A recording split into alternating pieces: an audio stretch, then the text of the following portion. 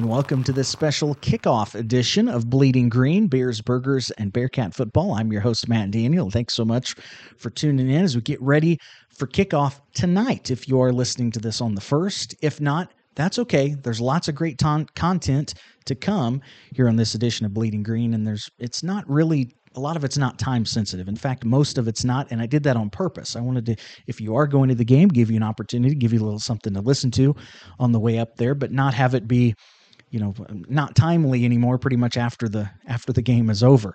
So got a lot of guests. We will talk a little bit about the green and white scrimmage. Head coach Rich Wright is one of my guests here on this edition. Also, the public address announcer at Bearcat Stadium. You used to hear him for years on the Bearcat Radio Network. Matt Garter is joining me to talk about some of the great season openers and home openers of the past.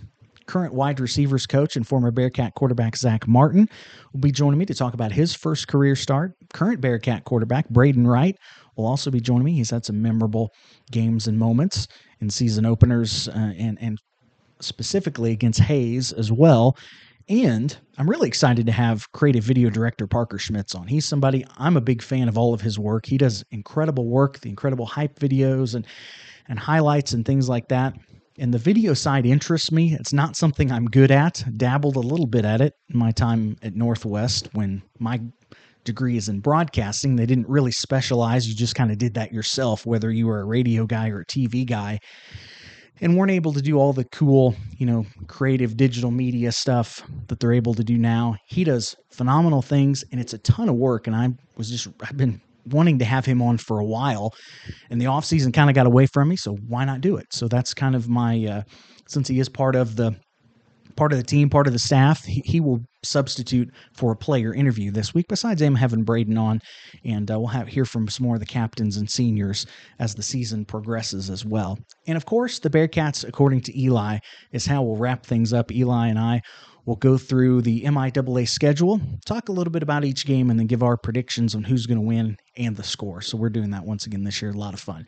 First, we're going to have my chat with Rich Wright. That's coming up next. A couple of things I'll say about it. Again, I'm not going to talk a ton about the green-white scrimmage. Coach Wright and I do that here coming up. There's a couple of things that we talk about that, quite frankly, players that maybe aren't going to figure in as much, or there's a couple of players that I mentioned that you're not going to see in the depth chart anywhere, because when we did the interview, again, it was the day after that scrimmage. The depth chart hadn't come out like it has this week. So anyway, not going to spend a ton of time on that.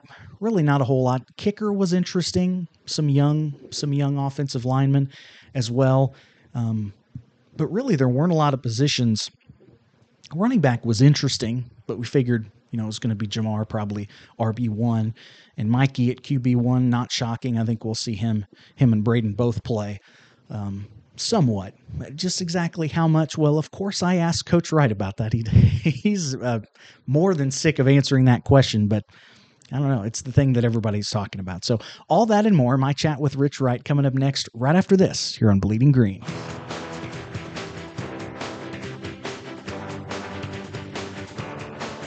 Hey, Bearcat fans, this is Mel Churchman, former Bearcat coach. You're listening to Bleeding Green with Matt Daniel.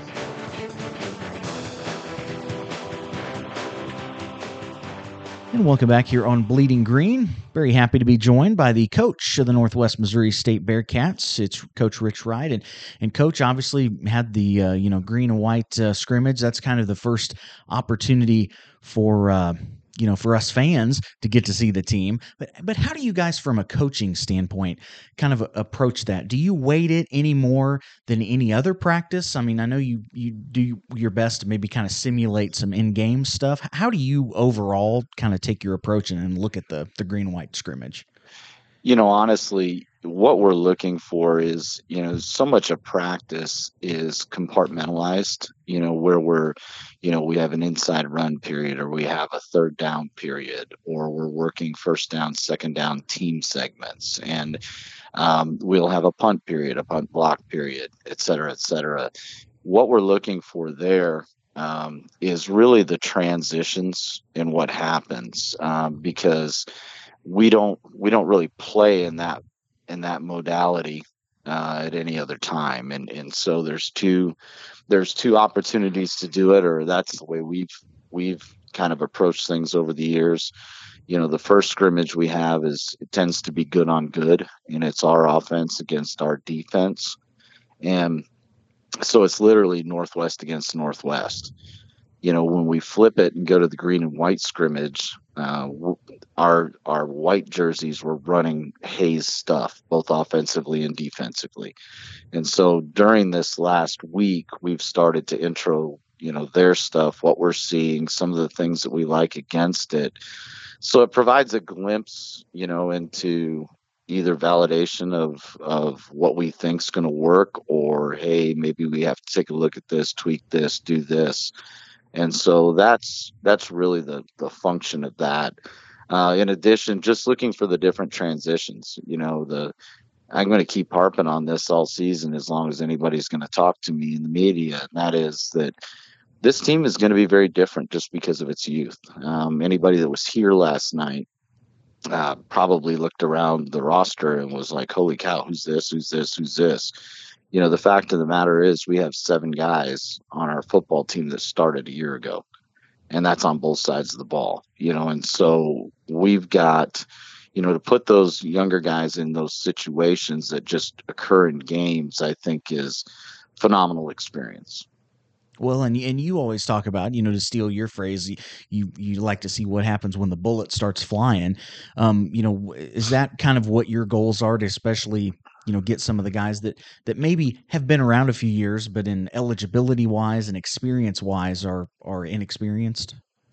Yeah, and it's just putting them in different scenarios that just kind of occur in a game. There were so many teaching points last night that I don't know for sure, if the casual observer would have noticed, but with the replay stuff, there was a situation where we thought we had an interception and the kid on the field, I said, "Did you pick the ball?" And he said, "Yes."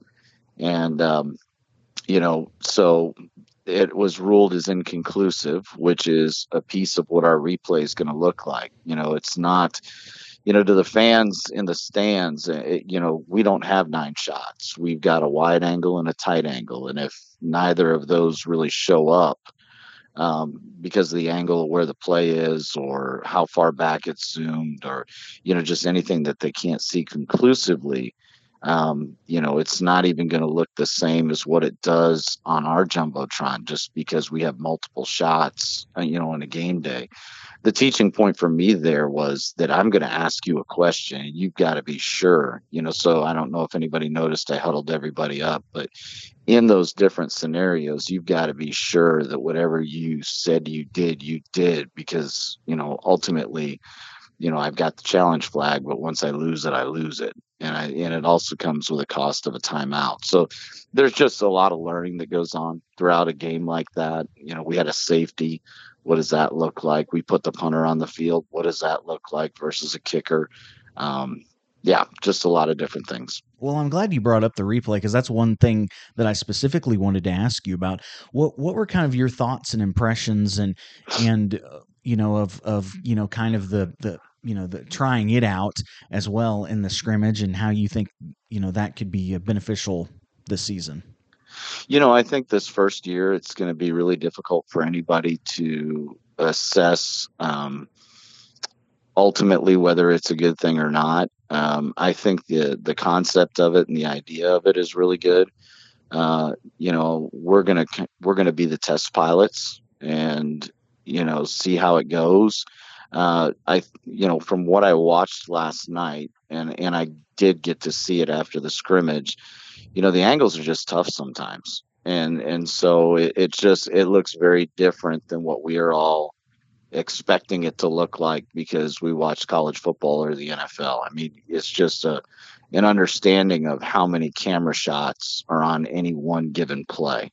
And we don't have that. We are literally controlled by. So the first challenge I made was actually on the fumble. Mm-hmm. And I got that challenge back because whoever was running the video cut it before a little bit early. And so it's going to be a test. It's going to be something that we'll get through the year and reassess, and then hopefully, instead of just saying, "Oh, well, this isn't like FBS college football, or this isn't like the NFL. How do we make it better? Because anything we can do to correct mistakes. I'd give you the example last year, the Missouri Western game, where Hohensee threw the pass, and the officials on the field for whatever reason didn't see it, and it ended up costing us 6 points. And did it impact the outcome of the game? No. Was it the right call? Clearly no. And could it have had an impact? Yes. And so I think us as coaches all want to see as many calls as possible being made right. And if we have a way to gravitate towards that at our level, I think we should certainly look at it. All right. Well, kind of back to some of the performances in the game. I mean, and obviously as fans, right? This is the one thing that we get to see. We're not at practice every day and other things. How much do you weight individual performances, such as if a guy fumbles or something like that? I mean, how much is that weighed in to the overall, kind of deciding, when you're looking at who's going to play, who's not going to play, things like that? I don't know if it determines who's going to play or not going to play. I think what it does is it raises a little bit of a red flag. We had 3 balls on the ground last night, and again, when we're here in practice, we try and do as much as possible to minimize injury. So most of what we do is what's called thud. And thud is high contact above the waist, right? And once contact is made, the whistle is blown. Well, when you go into a live situation and people are diving all over the place and stripping at ball, it's just a different situation. And so, it goes back to fundamentals. Hey, again, it's another moment to teach. It's another moment to, create understanding that ball security, points of pressure, those types of things are really important, because next week it's going to count, and we can't afford to lose possessions that way. Well, one area too that I wanted to talk about that is kind of gotten everybody's attention, I think, from last year would be kicking. And Cole Lamel was the guy that kicked. He was 7 for 7 on extra points. He had, I think, a 34, 35-yard field goal. He made all of his kicks, and obviously you brought in competition for him. He obviously has talent. We could even see that last year, and it wasn't just him, but that I thought, me coming away personally, I thought, wow, that's really impressive. How are you happy with how specifically the kicking game has come along through fall camp? Well, and if I'm being completely candid, Cole was out there, exclusively as a result of where we are with our kickers right now. So both the other kickers have hip flexor issues, and he was the only kicker available last night. But thought he did a nice job. Cole's got a lot of talent. He's a great kid. He works extremely hard. He everything. I think sometimes, and this maybe is something that I need to put on myself a little bit, is you there's a possibility that we rushed him. He was extremely successful in high school. We've had several freshman kickers come here and do it. But once you start missing, I think that there's a mental wear and tear on you.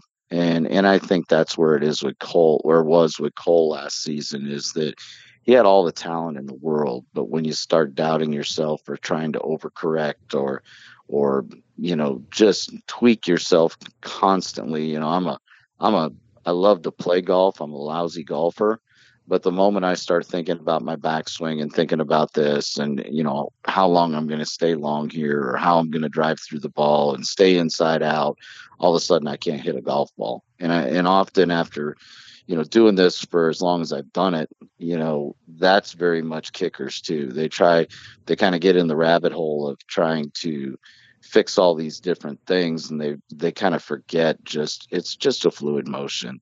And so nobody was happier for Cole than his teammates last night. They love him. He did a good job.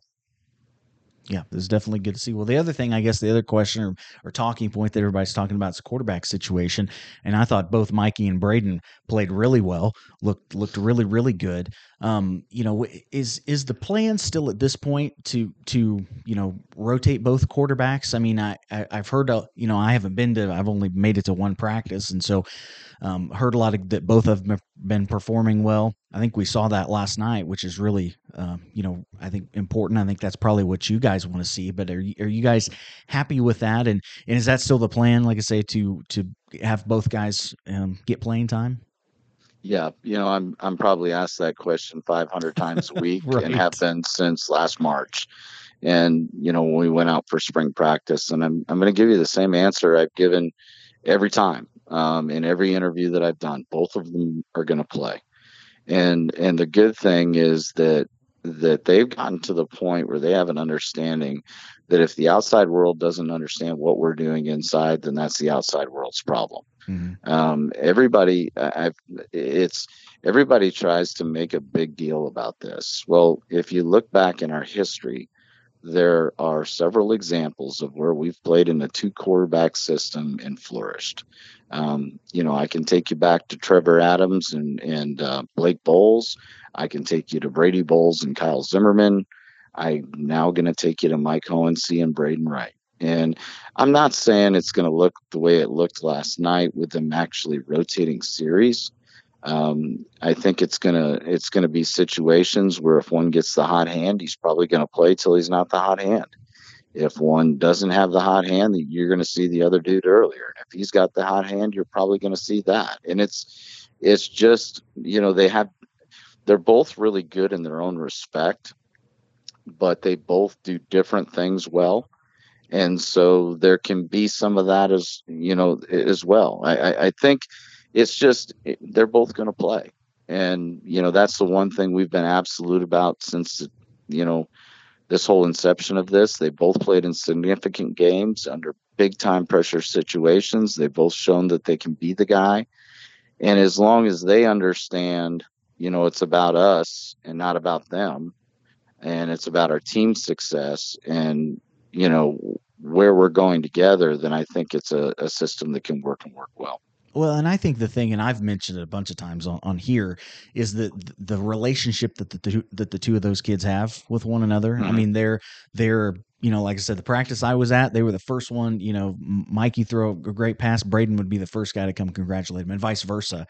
And I think Right. that's I've been pretty outspoken on here that it's not something I'm concerned about. It's not on the list for me, and I think that is a big reason. It speaks to the character of, I think, of both of those guys. Well, if you look across the landscape of college football, I think you're absolutely right. So we've told the kids the same thing. If you were in most college situations, one of those two kids would be looking to transfer. Hmm. What have our kids done? Yeah, they've stuck around. They've stuck around, they've stuck here. They buy into our culture, and they buy into that the most important thing is that we're having team success. And what does that look like? What does it not look like? Who really cares? It's about us being successful together as a team. And I've had a lot of interviews asking me about it, and it's so it's so ironic because football is a game, particularly with the no huddle offenses, where situational substitutions happen on the field all the time, and nobody even blinks an eye when it's a running back or a wide receiver or a defensive lineman or a linebacker or a corner. But all of a sudden, when it's a quarterback, everybody's like, wait, whoa, what are we doing? Well, here's the reality. We have two really good quarterbacks that can both play, can both start. And why would we just leave one of them on the bench to make a decision on one or the other? Why not let them both play? Why not let them both get into the game and kind of let the game, evolve as it does, so to speak.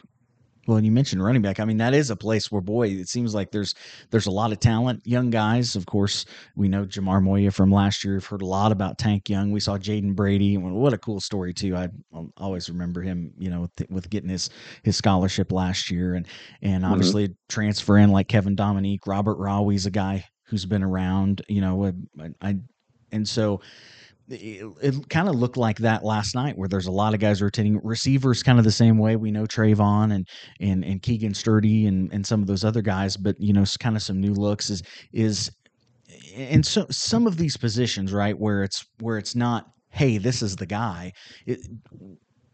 Could you foresee it taking, or may it take, a few games early into the season to kind of figure out the rotation of maybe how that's going to look?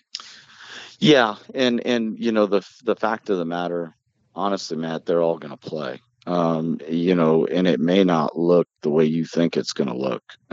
Those guys, we've got a lot of kids that are very versatile at that position. And so, do they line up in a slot? Do they play in the backfield? Are they spread out wide? We can do a lot with the skill set of the types of kids that we have.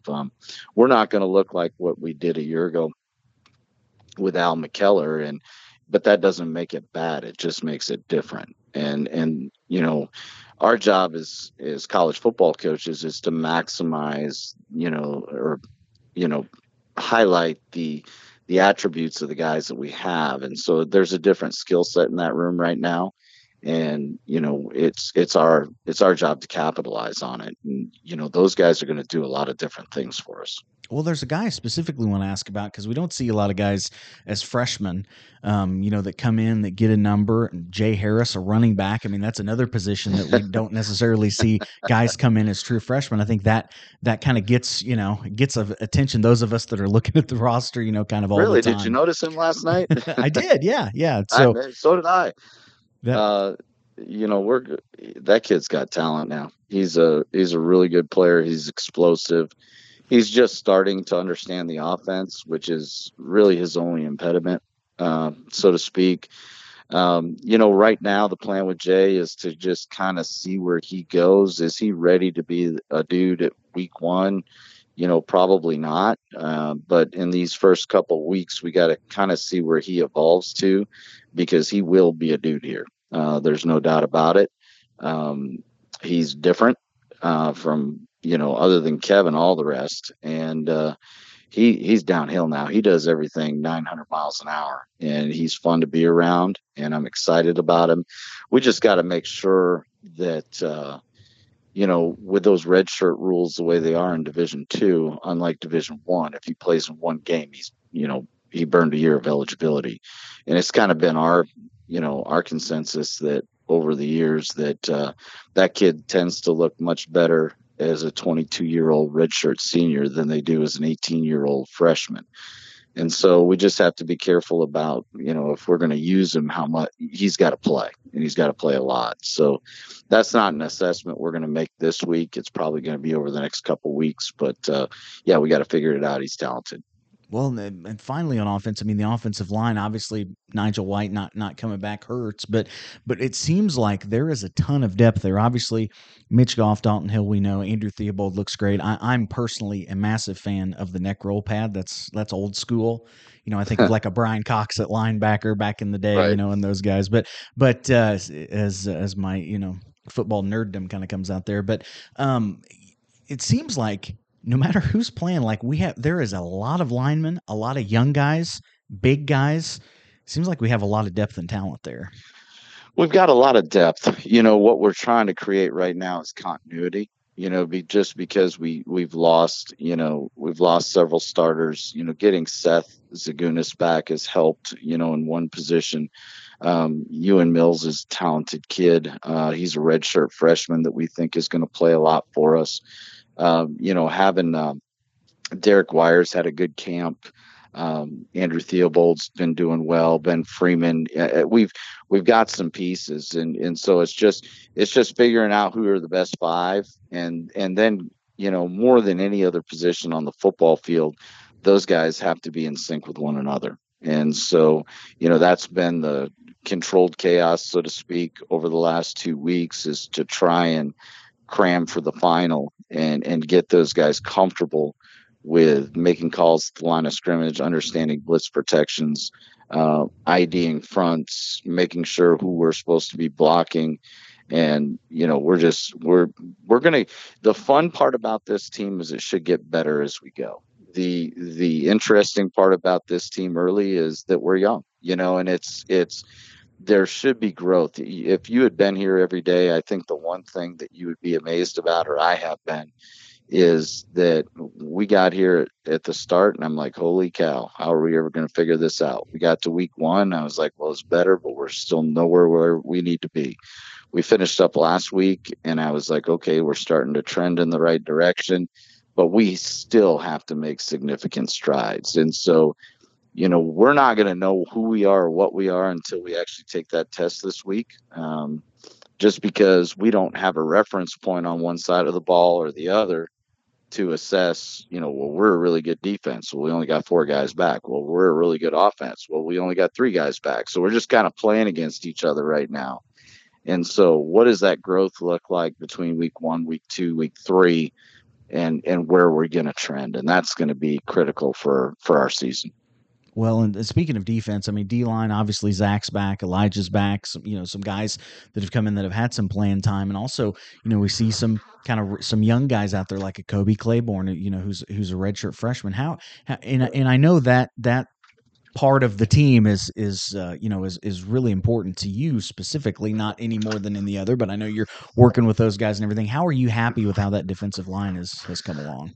I think that they've made significant strides. They were a group that when we got here in fall camp was a serious concern of mine. I was not happy with where we were performing at the first week.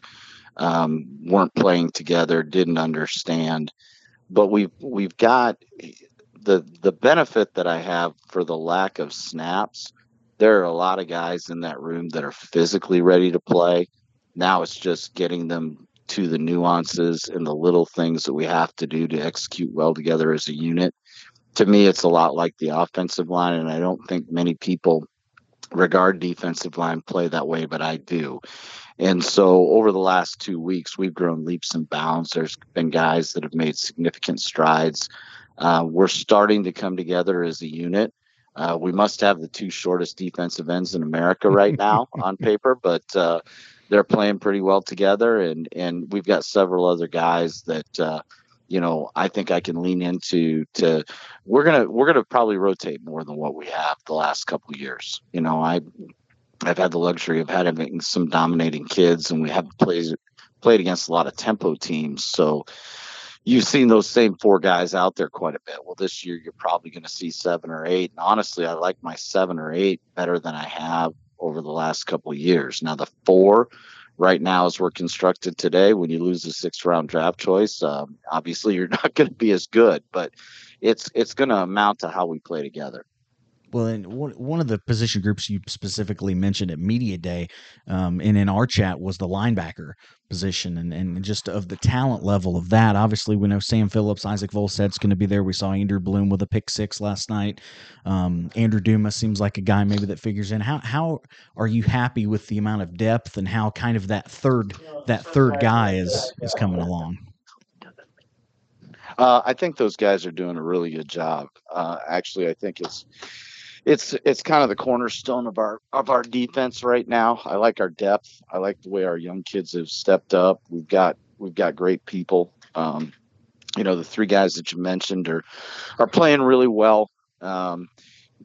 Isaac is a kid that, although he wasn't a full-time starter for us last year, has played in a ton of big football games. We're not going to have a significant drop off, if any at all, with him. So I liken him to another starter on the defense. Both Dumas and Bloom have really kind of solidified themselves at the other spot, but there have been some young kids that have emerged as well, and really provided glimpses at the depth that we have at that position. And so that's going to be a group on my side of the ball I'm really going to lean into. Well, and the defensive backfield, of course. I mean, the back end of the defense is always key. Having Khalil Smith coming back, looks like Trayvon Peak maybe is that in the safety positions. Maybe we're kind of a question. I know as a young guy, it seems like Rhett Jordan has. I've heard a lot of good things from a lot of different people. Good camp. He seemed to have a pretty good game last night. How are you happy with, or how are you feeling? Are you happy with how the back end of the defense has come along? Yeah, so one of the problems for me is that I've been here so darn long that, everything seems simple to me. And I have to understand and recognize how much pressure I put on those two safeties, because they're literally checking us into everything that we want to get into. And, so I probably made them digest too much early. Wasn't happy with the back end, particularly the safety spot.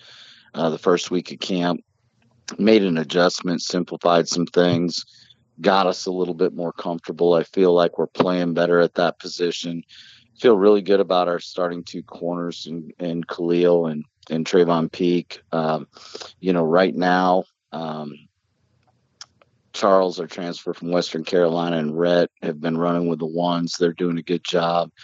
We've really I felt like we turned a corner last night. We had several cover busts in our first scrimmage against our offense, and it was just because of lack of communication. This week, going into green and white, even though the talent that we were playing against wasn't as good, those guys were on point as far as our checks and what we were doing. So I'm starting to feel better about that. Perfect. Well, Coach, I sure appreciate you taking some time and kind of talking over this with me. We look forward to seeing. Hey, under the lights at Bearcat Stadium is always a great time. Absolutely, first time since 2018, and the fun part is, for all of us right now, we just need to take a test. We need to have a benchmark of where we're at, and then we can kind of, after the game, assess and move forward.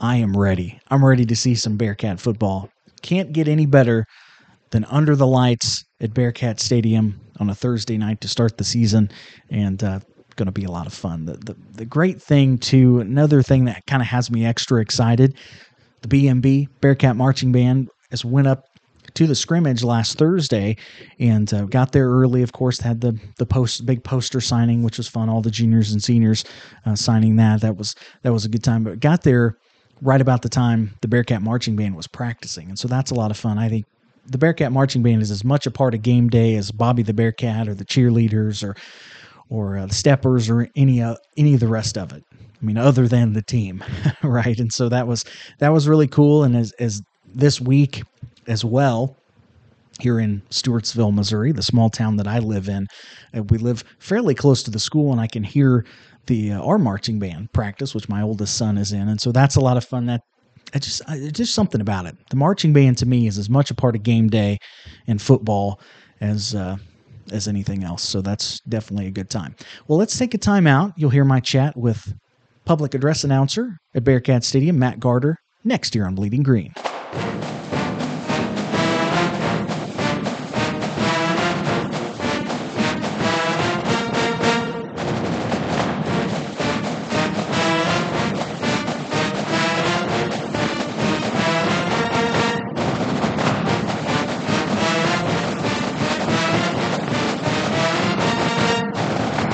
Welcome back here on Bleeding Green. Proud to be joined by the public address announcer at Bearcat Stadium, and he's also the owner of Rapid Elite, the official printer of the MIAA, longtime color commentator on the Bearcat Radio Network with John Coffey, Matt Garter. And Matt, thanks so much for taking some time and joining me here on Bleeding Green. Oh, absolutely. I appreciate the offer. I really love to look back on all that time in the booth and traveling around and all the different experiences that we had over, 20 plus years. Yeah. Well, and obviously you were around in the late 90s. You were with John in 99 and you did some stuff before that. But the thing I'm always interested in by everybody, I think all of us, whether, in this case of this podcast, right, it's kind of Bearcat football centric, but really everybody, that went to Northwest, everybody's kind of got a different story. I know you're from what, Illinois? How did you come to go to Northwest? It actually is really strange. I did grow up in Illinois, and then my junior year of high school, we moved out to a little tiny town in western Nebraska. And so I finished out my high school career there and had a friend that had discovered Northwest. And so I kind of looked into it, didn't really want to stay out in the Panhandle, and decided to check it out and came here. I did try out for the baseball team here before my freshman year, was offered to walk on, but then wanting to go into radio, I thought to myself, if there's no money, I need to concentrate, because I knew how much work both would be. So, and that's when I decided to go into the broadcast school here at Northwest, and the rest is history. Yeah, and before you were with John in the booth, you did some ran the board and stuff like that for probably wasn't even the Bearcat Radio Network at that time. Yeah, no, that was the first thing I started my freshman and sophomore year. I ran the board when it was on KNIM radio locally at the time, and John was doing the games at that time as well. And then 96 and 97 seasons, I was, or excuse me, the 95 season and the 96 season, I was the sideline reporter for those two years. So yeah, I got to suffer through the Ophir season, that we all still remember from a long time ago, but also got to see the start of what has become a very special program. So it was an interesting time to first get started with Northwest and then see it build to what we see today. Oh yeah, from the stands to on the sideline of the old Rickenbrode to kind of see, the Bearcat Stadium that we have now Oh is pretty yeah, incredible. it's unbelievable. We used to be able to hear the coaches stomping above us, above our radio booth when they were upset at players and stuff like that. And I was always nervous one of them might come through the floor on top of us one day. But no, definitely not the case anymore. Well, the kind of the I want to talk about kind of season openers and things, home openers specifically of the past, since we're getting ready for Hayes here. But one thing I do want to ask you about it is that what was that '99 season like? I mean, being in the booth for that, and obviously the heart attack cats and all that stuff. I mean, what are some of your special memories from that season? Well, it was really cool, and for me, I was really rooting for the repeat because I was in Nebraska working during the '98 season and didn't get to. I was working Saturday games for Doane College, so I didn't even get to go to the '98 national championship game. So in '99, seeing what they had coming back, you knew there was a good chance they were going to contend again. And I just wanted them to win so bad that season, just so I didn't have to go around and be that guy that didn't see the national championship. So for them to win that one in '99, not only with it being back to back, but for me personally, getting to see it in person and be a part of that season was just amazing. And then who knew where the ride was going to take us from there? If that would have been the only national championship year, I'd have been happy. But now we're a lot happier because we've seen several more since that point. Yeah, no, absolutely. And we'll kind of get into the home opener aspect. I mean, and talk about, going from Rick and Broad to Bearcat Stadium and '02, as here, I don't know, about a month ago, I found the highlight of Gabe Helms running the season opening kickoff back for a touchdown in that Yes. season. And it's showing the west side of the stadium, which of course is the crown jewel now, but back then, it was all tore up, and they were, I think, wooden bleachers, and it was kind of crazy. Yeah, they had at the start of the season for that first game, they had the concrete poured for where the bleachers are now, or the seating is now, but that was basically it at that time. So they had set up a tent at midfield on the track using some risers to get us up, just a little bit, and we broadcast every game outside that year. So the home opener then against Arkansas Tech was, or excuse me, the home opener that year was great because the weather was decent. But later that year, when it started to get a little cold, it was hard to concentrate on the broadcasts. But yeah, we spent that whole season broadcasting outside because of that, the construction of the west side of the stadium there. That's wild. I didn't know that. That's great. Yeah, yeah, That was my freshman year, so that's always kind of a special season for me. But certainly. yeah, that's man, that's interesting. We all know what Maryville's like in November and Yeah, later. yeah, it was hard to concentrate, and there were a couple of games I remember. At least one game I remember it was even hard to speak because if you're cold that long, your teeth want to chatter and your mouth doesn't want to move as much, and it did make it a challenge. But it's fun to be able to tell the story now. Oh, sure, sure. Well, then a couple of years later, '04, talk about Gabe Helms. He liked home openers. His senior year in '04, he had a pick six, and that was at the time, Northwest beat Moorhead 77-12 as the most points scored, biggest margin of victory. Yeah, and have any special memories or anything from that game? Lots of points.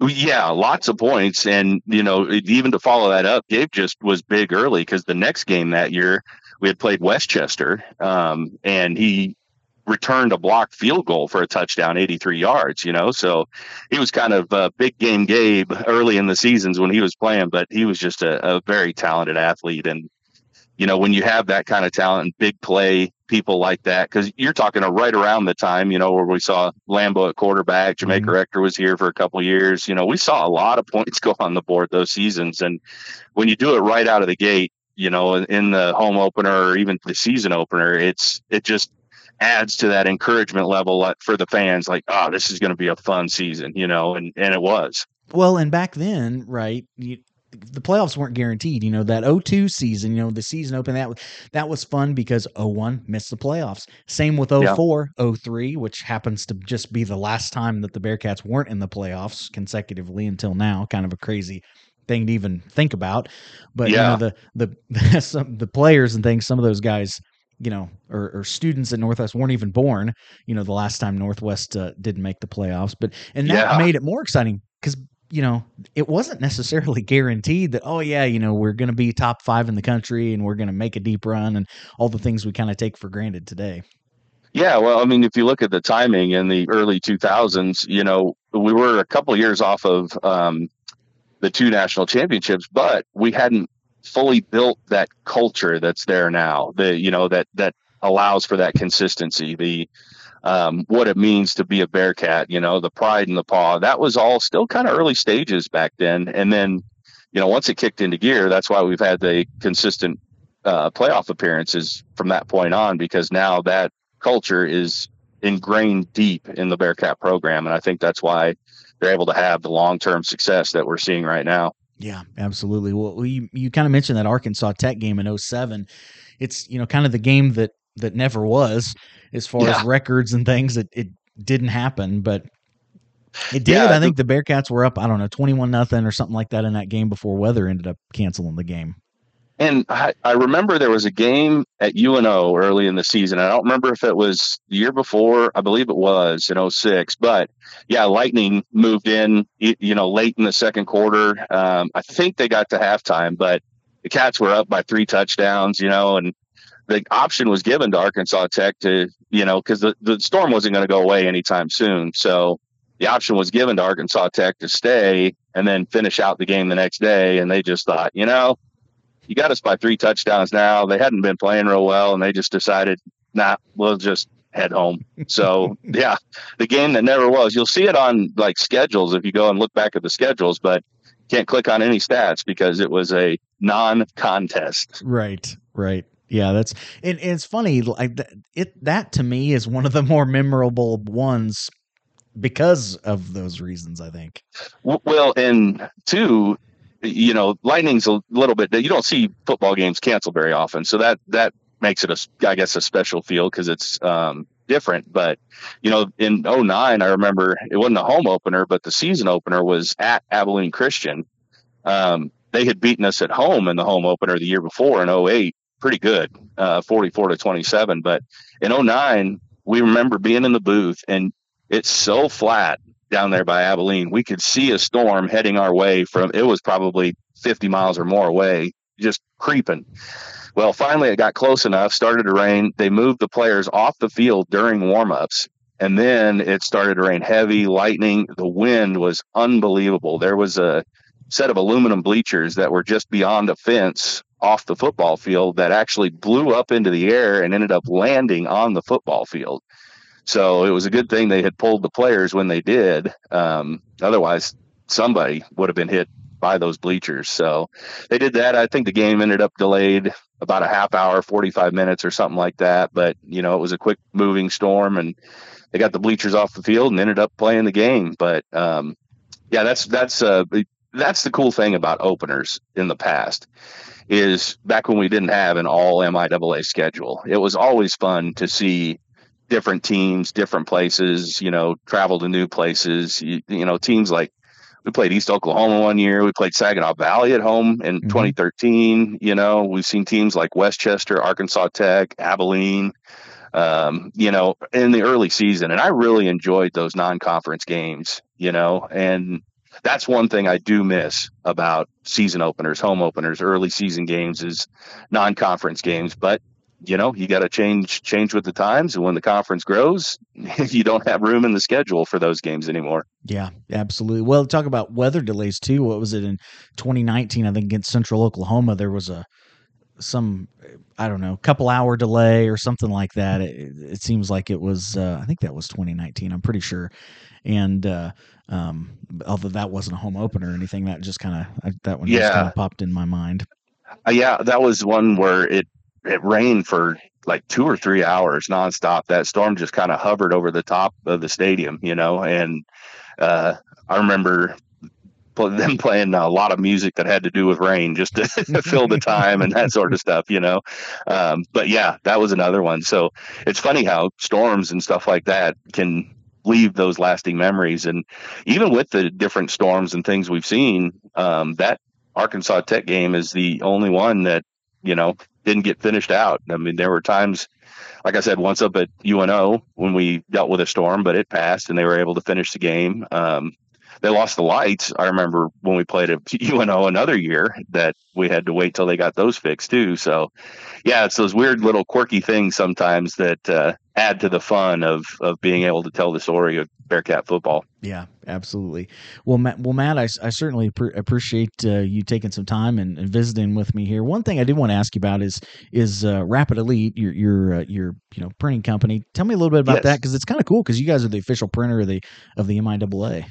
Yes. We're a full print shop, if it can be printed on any kind of material, basically we do it. Obviously the bulk of it is paper printing, stationery, letterhead, different things like that. But we do promotional products as well. And yeah, my work with the MIAA is, a lot of their championship events that they have, the programs, the different forms that they use, and all that sort of stuff. I'm providing, and I'm working now with 5 different schools around the MIAA to do some printing for them. And it's been a great partnership with the MIAA, and I'm looking forward to continue it for the next couple of years. Well, awesome. Well, appreciate having you on once again. Appreciate you taking time for me, and we'll be listening to you at when we go to Bearcat Stadium. That sounds great. Thank you, Matt. I appreciate it.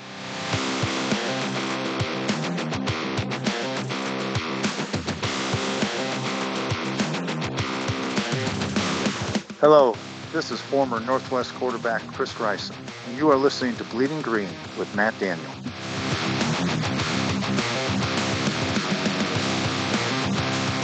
Welcome back here on Bleeding Green, talking, of course, getting ready for the home opener under the lights on a Thursday night, remembering some previous home openers. Have wide receivers coach Zach Martin of the Bearcats here joining me. And Zach, thanks so much for coming on again. And I kind of want to take you back a few years. We're going to go back to your playing days and in 2017, home opener under the lights at Bearcat Stadium was your first career start against Emporia. Ended up being a pretty memorable game in a good way, 34-0 win. And talk about, I mean, do you remember, obviously you and JB, it was kind of the, you guys, maybe a similar situation to kind of, who's going to play as to kind of what's going on now. But do you remember your feelings, and then when you found out that you were going to be the starter for that opening game?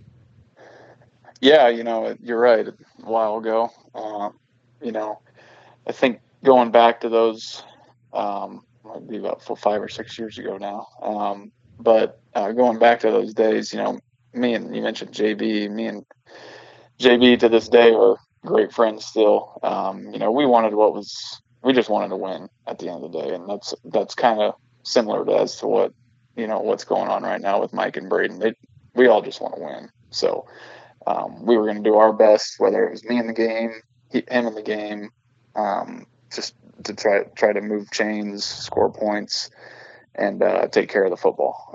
So I know, I wouldn't necessarily say it was a nervous feeling or anything like that. I had played in games prior, but it's different when you're coming off, you got a 30-game win streak going into a home opener like that. So yeah, pretty wild. Definitely crazy atmosphere. And it was obviously fun. I think it was low scoring at halftime. Then we opened it up in the third quarter there, and execute a little bit better in the red zone. So yeah, it was stadium's rocking, night game. not a lot of better places to be, in small town college football. It was a lot of fun. And yeah, it was really loud. So that was always the thing that amazed me, was how loud it gets there. And especially when we're on defense, it's crazy. Well, and there's not a lot. I mean, it's just in my, in my fandom here the last, 15 probably years or so that we've even had night games at Bearcat Stadium, the MIAA, of course. I think it's a good decision. The first week or two, a lot of times is on Thursday night. And so, but, I mean, what's different? I mean, is there a different buzz or a different feeling as you're coming out of the tunnel, or just as you're getting ready for the game? I get a different routine, right? It's not, a 2:00 on a Saturday game. Yeah, and again, it was, I had seen it the year before. I always think the craziest thing is when you're on the field during warm-ups. Yeah, people are filing in and that type of stuff, but you don't really get a sense of how many people are in town until you go into the locker room. You have your pregame speech and you come back out, and then it's just like waves of crowd. It's packed, stadium's loud, and you're like, whoa, where did all these people come from? They're standing on the sideline, and you're like, all right, here we go. So it's pretty cool. Obviously, the year before in 2016, we played at Emporia. So having the home opener be there in 17 was pretty cool. And shoot, it's been since 2018 since we've had a home opener. So this upcoming tonight, I guess, will be pretty wild. So it's it'll be nuts. But it was fun. I don't remember plays and stuff like that. You don't really remember that. You just remember all the tiny moments that you have with teammates and stuff like that throughout a year. So definitely cherish those for a long time. Yeah, and I mean, it was a great game for you. Over 300 yards on your starting debut, although you'd played in several games in 2016, of course. But I think there was a bomb to Sean Bain that is a particular play that I kind of remember from that game. And the other thing, and I'm interested from your playing days, because different guys are different. It was all green. I was looking up some pictures and stuff from that game. It was the all green look, which we don't see a lot, which I personally love. I love the green helmets, which we don't get that much anymore, and the jerseys, pants. Did you, from your playing days, did you pay attention to any of that stuff, or did you have a favorite look? For me, it was always whatever jersey was loosest up top. So my favorite were always the black jerseys. So we wore them, only 2 times, but man, they fit perfect on the pads. So yeah, that was always my favorite. I'm obviously, I enjoy that, just that jersey combo as well, with, what it resembles and what it's all for. But, yeah, that was always my favorite jersey, was that one. Well, it's going to be a good time. Like I said, it's the first home opener under the lights on a Thursday night in a few years here at Bearcat Stadium. Zach, I sure appreciate your time and wish you guys the best of luck. No doubt. Thank you very much.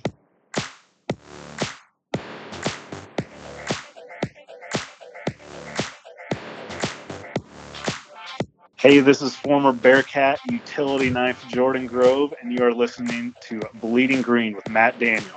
Go Cats.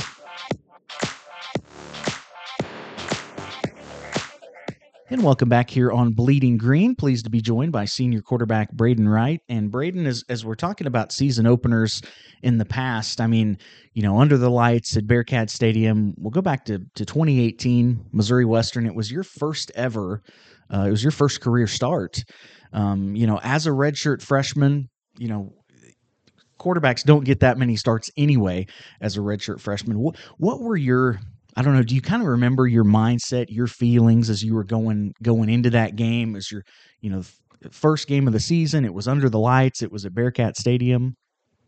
Oh, I mean, I can envision just that most of that entire year so vividly. Just one, I was a completely different person then. I was still a very arrogant 19-year-old, thought I was a world beater already. I was like, oh yeah, I'm ready to do this thing. The minute I ran out of that tunnel, I knew I was not prepared for this. I was like, oh my goodness, this is really happening. So a lot of nerves, not much leading up to it, but definitely the moment I got to the field and saw the lights on, saw a different team for the first time, I was like, wow, I'm kind of terrified right now. And, I just kind of got through because we had a lot of good players on the team, and Coach Wright took me under his wing and knew I'd be that way. So pretty much that whole season, it was every night before the game. So Friday nights, Coach Wright really just kind of took me under his wing, made sure I was calm, made sure I was kind of, not freaking out, not going to throw away the game for us, hopefully. And yeah, that was pretty much the whole season. But that first one, definitely I can remember just the feeling of wanting to throw up because I was so nervous before that. Well, I mean, it ended up being a pretty good game. Talk about big plays, a couple of long touchdown passes. You threw for 3, ran for another, led the team in rushing. And it's against Mo West. So from a fan's perspective, we always really enjoy that. Do you have any special memories or specific plays in that game that really stick out to you? Gosh, there's a couple. One, my first ever touchdown pass. I can just remember it because I was like, it was my first read in the progression. I was like, please be open. This is a touchdown. It's open. Jamie Taylor got open, and we scored his pretty easy first touchdown. And then another was my first little air quote college football hit. Welcome to college football. I was blitzer came through pretty free, and I kind of spun out of him, and I threw it across the middle to Alec Tatum, and he picked up a first down on 3rd and long. And but the second D lineman who got there after the blitzer missed picked me up and kind of slammed me straight into the back of my head. Head just bounced off the turf, and I remember sitting there on the ground staring into the night sky, and I was like, wow, I don't know how many more of those I can ever take. So I remember that just because of the pain, and I was like, wow, this is really college football. So yeah, those two definitely stick out to me the most. Well, and was it special to you? I mean, it's, and again, we're having that this season under the lights on a Thursday night at Bearcat Stadium. Is it special? Was it special in that reason? Just the atmosphere is just different in Bearcat Stadium in a night game. It really is. And, it's been so long since we had one at Bearcat Stadium now. It's hard for me to just even remember it again, like the exact feeling until it happens again this year. But I don't know. It is special, and I think this one's going to be even more special just because I'll be a 6th-year senior out there, and it'll be the last time I ever get to do this. So, that environment's just cool, and it doesn't happen very often. I think that makes it even more special. Well, and it's against Fort Hays State. Always been a tough opponent, especially in recent history, last 4 times or so for the Bearcats. And obviously, we know the game last season in Hays. But I want to talk about the one in 2019, the season before that. It was in Hays, coming off 2 straight losses at home by a single point to the Tigers, and this one you guys fall behind 17-0 pretty early, and then come back and take the lead before halftime, and they kick that long field goal to force overtime. And anyway, do you have any memories about that game? Hays is always a tough opponent, but that one I think was shocking. I didn't make the trip out to that game, but as I was listening on the Bearcat Radio Network, it's like blinked and all of a sudden we're down by 3 scores. That just doesn't happen very often. Yeah, that was an emotional roller coaster of a day, definitely. We go there very confident. We're like 2 years in a row. We can't let it be 3. Like, we're not gonna.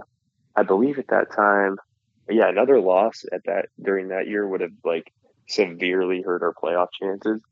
So I remember how big of that a deal it was just from that standpoint. And gosh, going out there, we were all juiced up, of course. Turns out it's much hotter that time of the year in Hays than it was in Maryville. So that was a shock. I remember the heat. And then also just going down that quick, horrible offensive game. That's why we put the defense in terrible positions.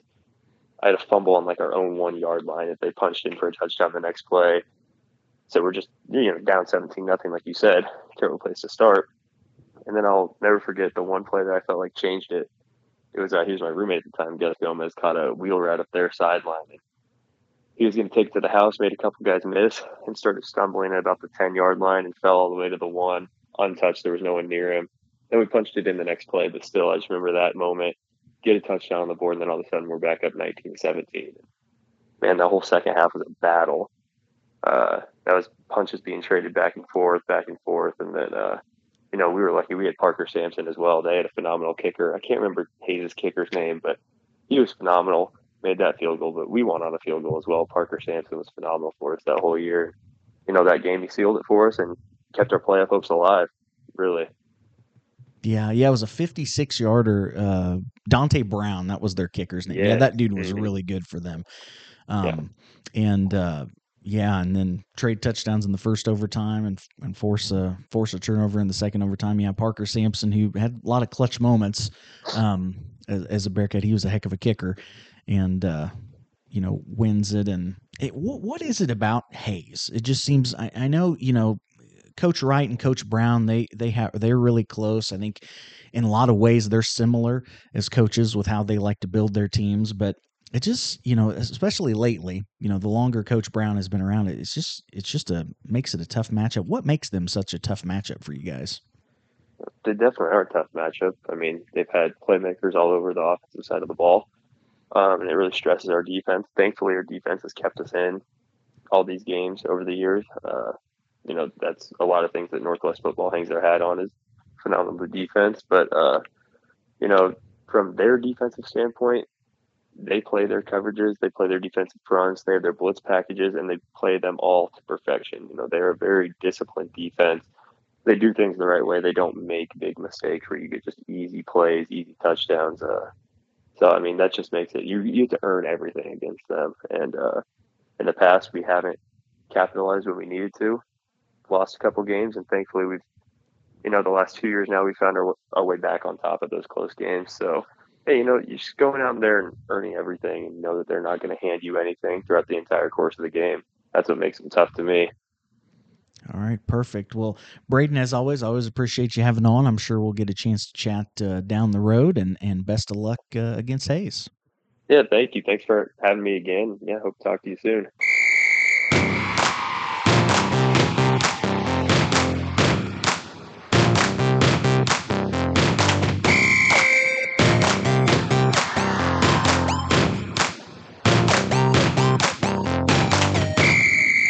And welcome back here on Bleeding Green, joined now by the creative video director for the Northwest Missouri State Bearcat football team, Parker Schmitz, who I am a personal fan of his work. You'll notice I share all of it on social media, especially when all the videos and stuff come out on Twitter. Parker, man, thanks so much for taking a little time and coming on to chat with me.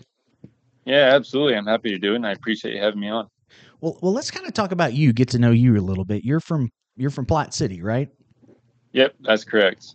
And so is that where you grew up? No, I actually grew up, I guess you could call it Platte City. I grew up a little bit in Kansas City, and just kind of bounced back and forth between Platte City and Kansas City. But I went to high school all 4 years in Platte City, so I'd say it's my home for sure. Okay. Were sports a big part of your childhood? Yeah, I would say so. I think I always grew up around sports. My grandpa was a referee, so I just and I lived with him for a little bit. So he definitely had a big influence on me. But yeah, in high school, I played baseball, really fell in love with basketball too. I never really played football past 7th grade or 8th grade. I don't know, just something about it just told me to kind of stay on the sideline and cover it. But that actually started my high school, my freshman year. So started doing that my freshman year, and I found kind of a passion for doing that. So I stuck to just playing baseball and basketball. Well, and so how did that interest start? How did you get into the video side of it? Did it just start out as a hobby? Did you know somebody else that did things similar? Did you get gifted a camera or something? How did that all start for you? Yeah, I think it was a pretty unique, kind of like a unique path, how it all laid out.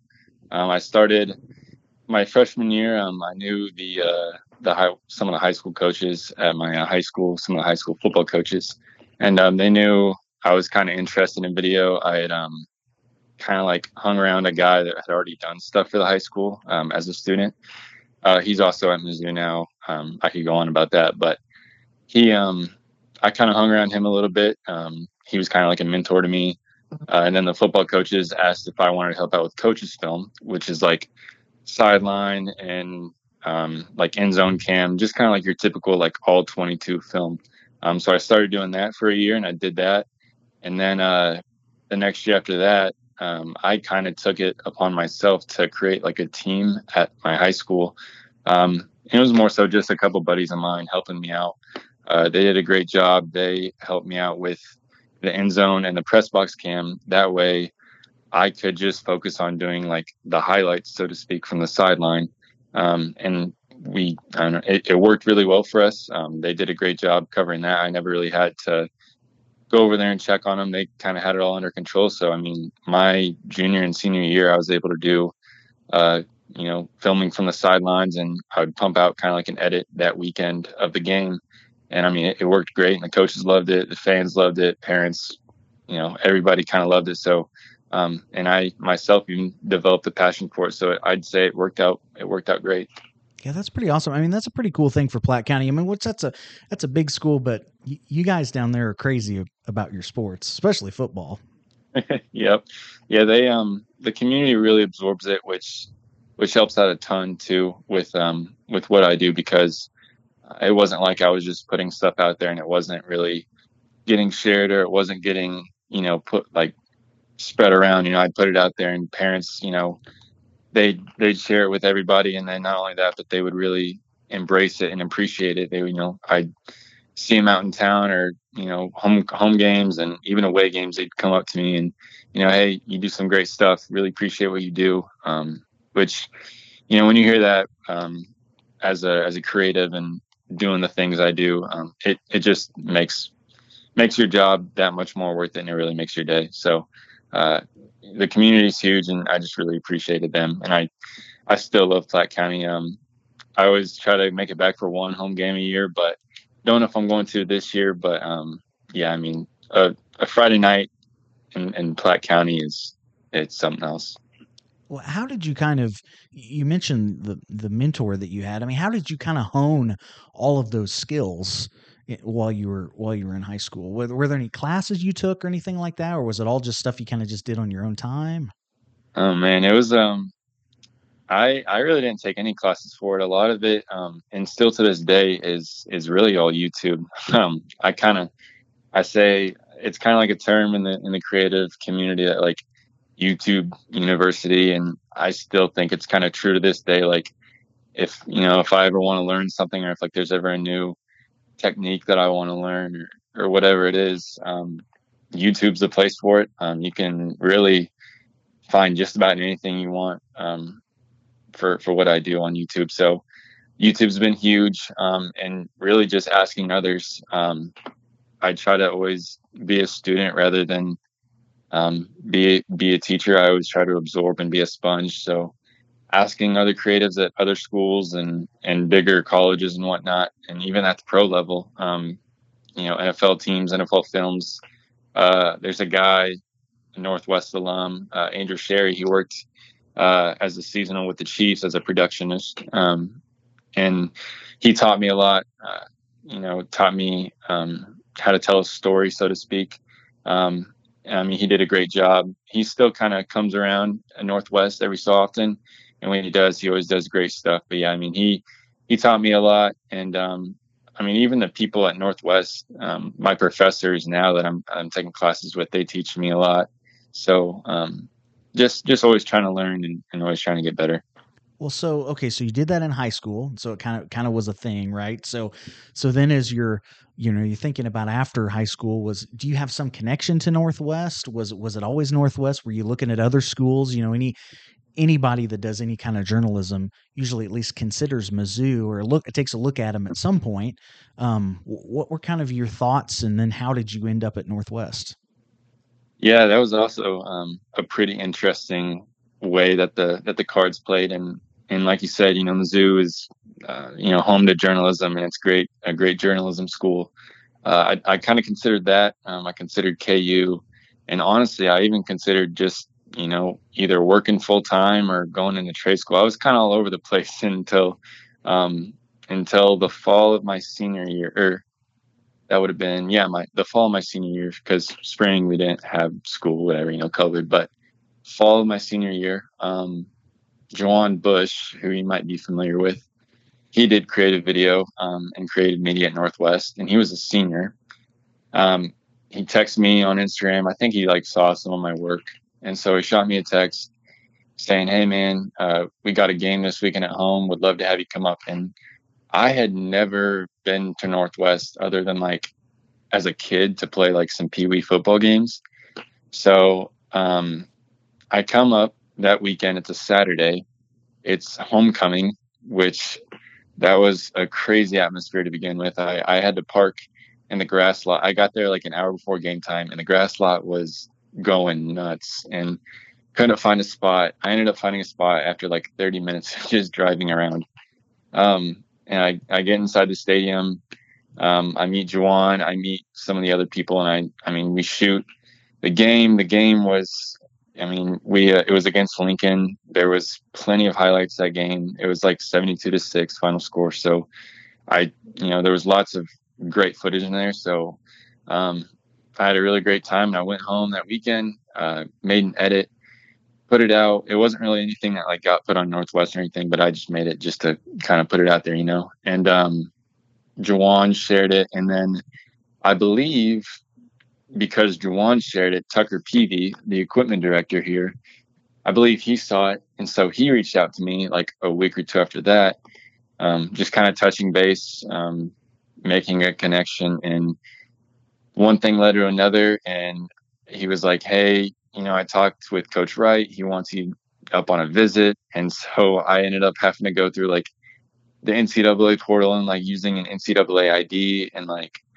going through the whole process that a normal recruit does, which it was pretty crazy. But, honestly, looking back on it, they treated me, just like a recruit, and they showed me that they really wanted me here, which obviously made it an easy decision. But yeah, I came up here and the coaches were amazing.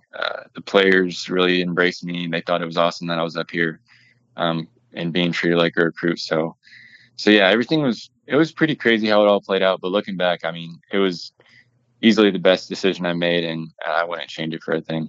Well, yeah, you were announced as a signing basically on signing day. You with all of the recruits, your name was on there, and I think that's the first time I ever remember seeing anything like that. And I remember, was a couple of years ago, signing day 2020, that I kind of noticed that, and I was like, oh, that's really interesting. And then of course, obviously, no football that fall, but that's, yeah, that's pretty cool. So was there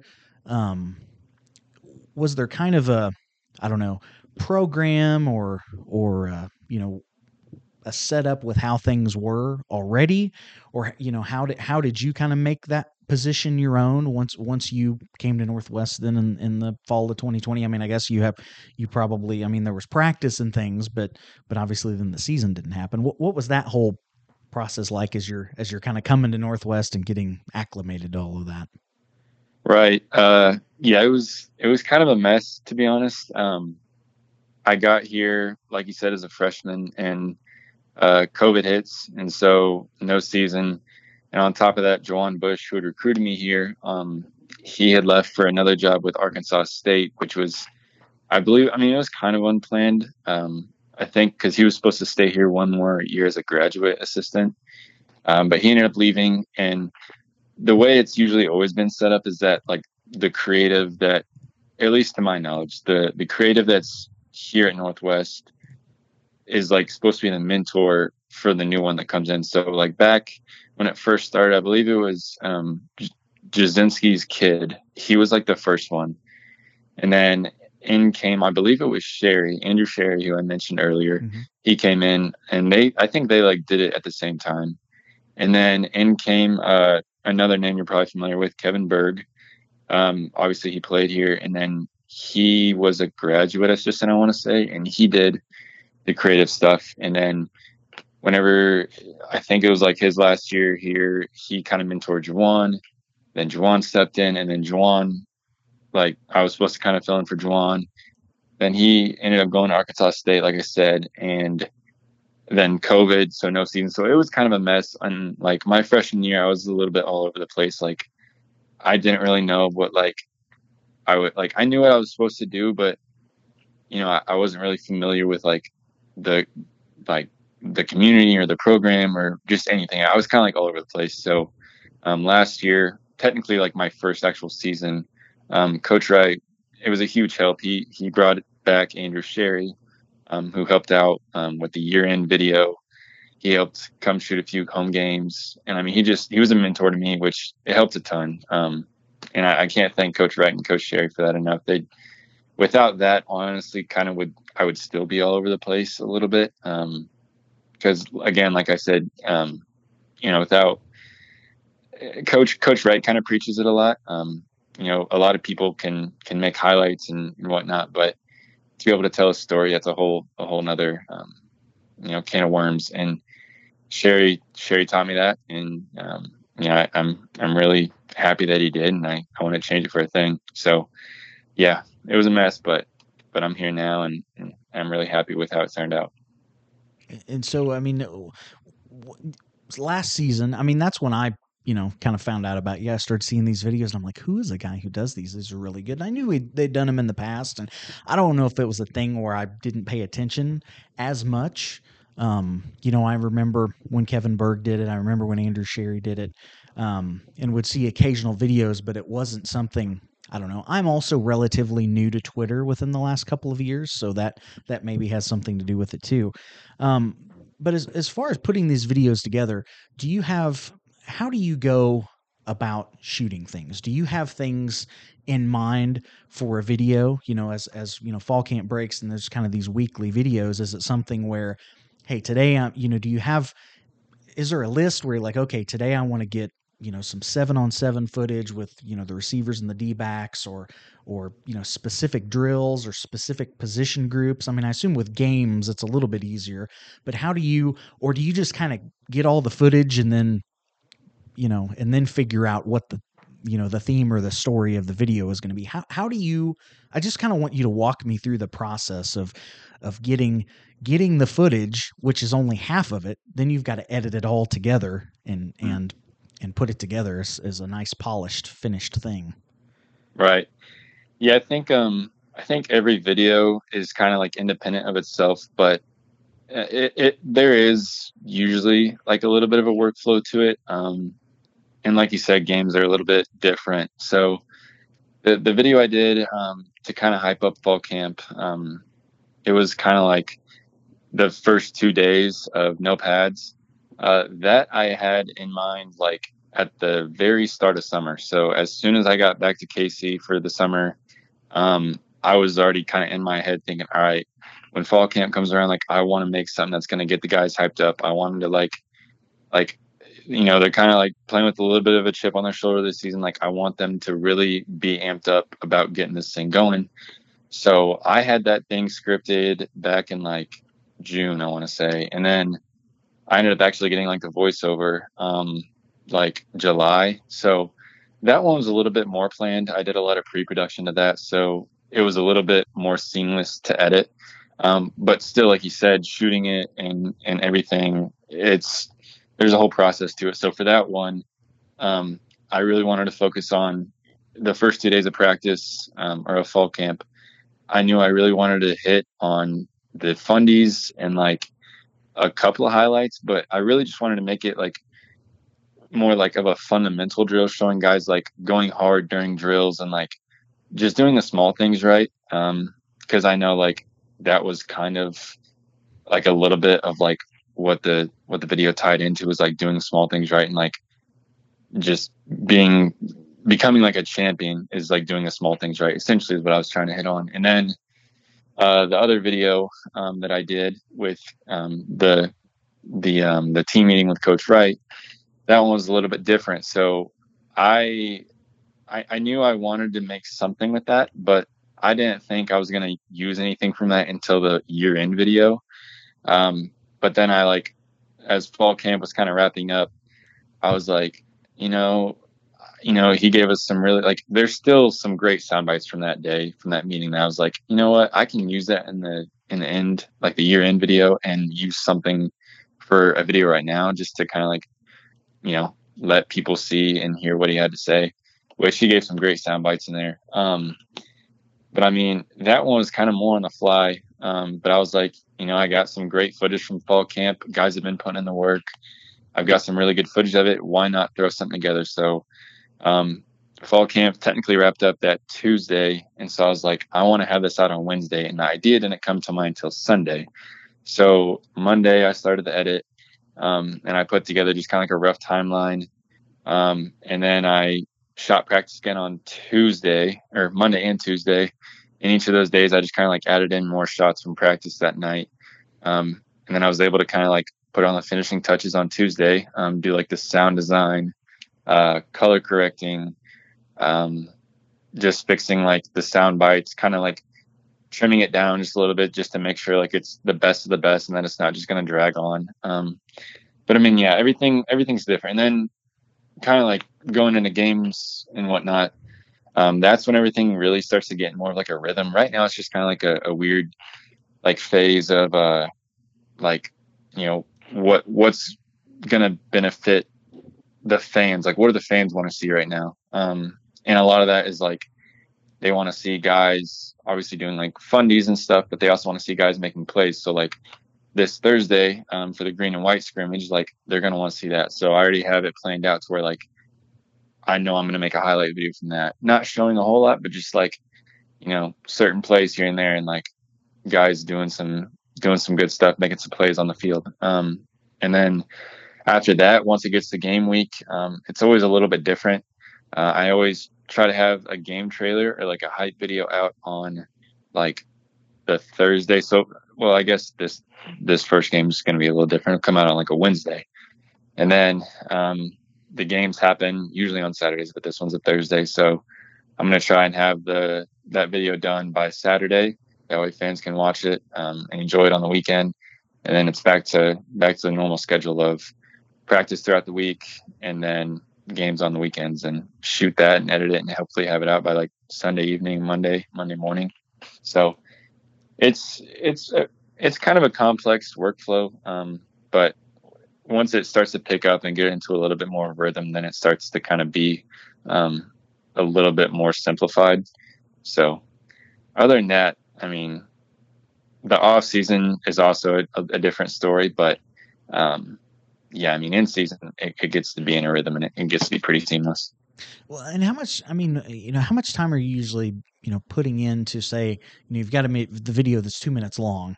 I mean, how much time have you ever, I don't know, put pen to paper or kind of figured out, hey, it takes me, X amount of time of editing and getting footage and all of this stuff to make one of these videos?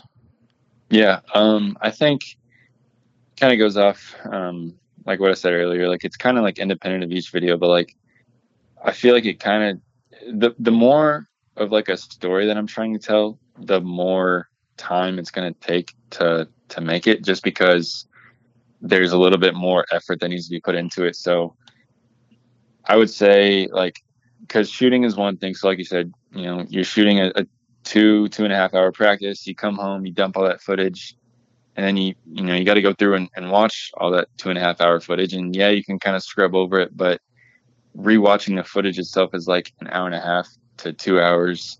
And then sitting down and putting it all in the timeline can take anywhere from 4 to, I mean, I've sat there sometimes when I get into a creative block and I'm just not feeling it, which happens a lot.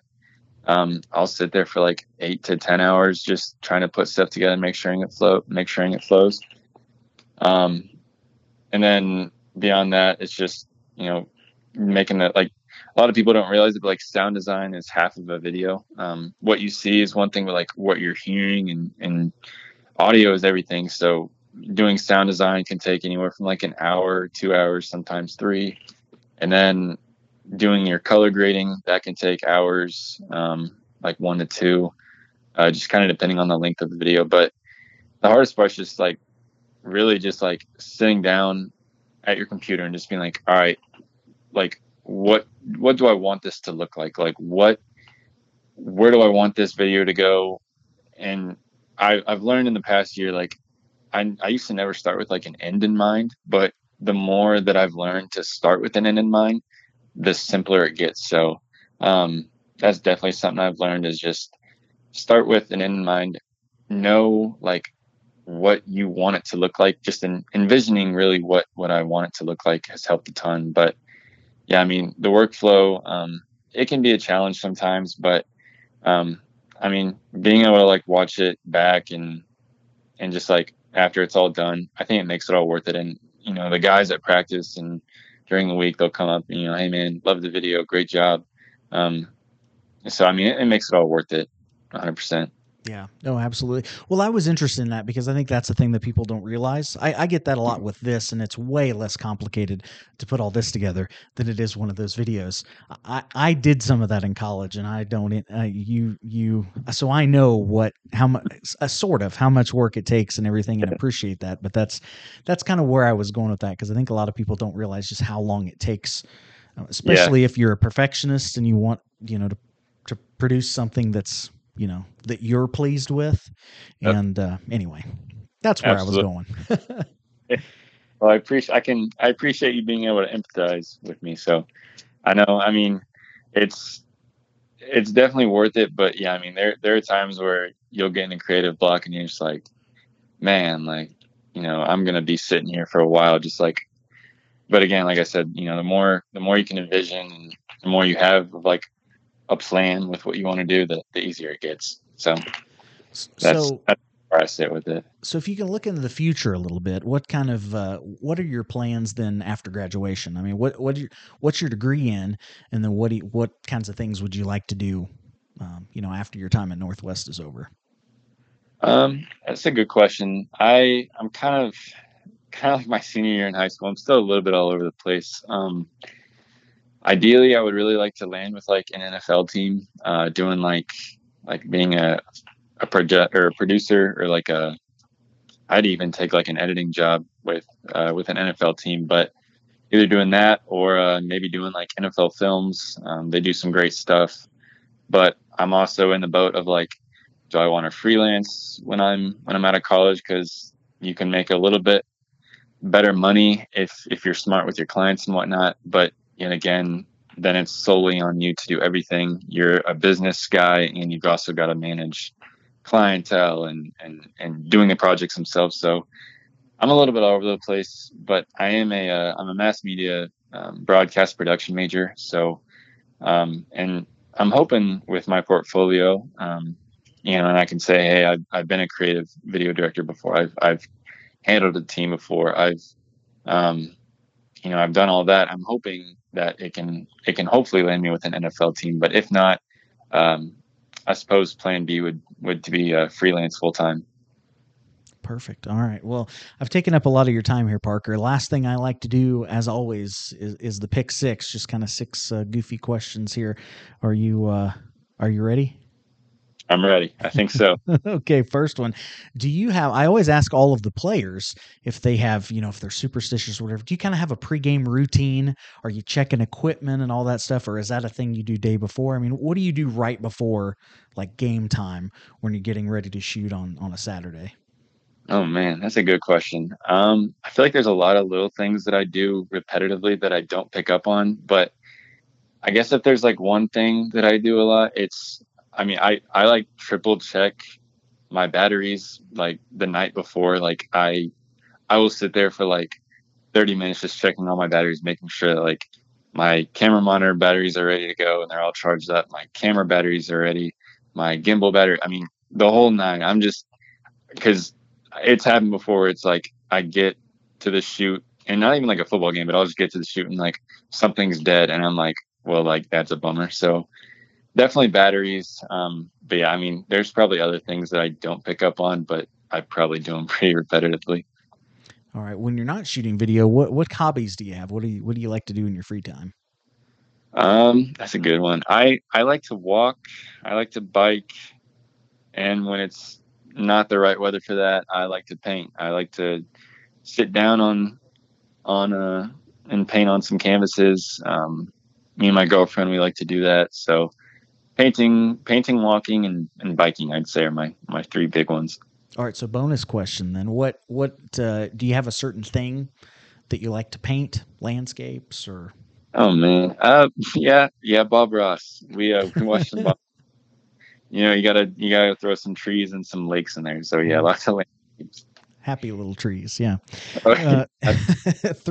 Third question of the Pick Six. What's the last TV show that you binge watched? Oh man,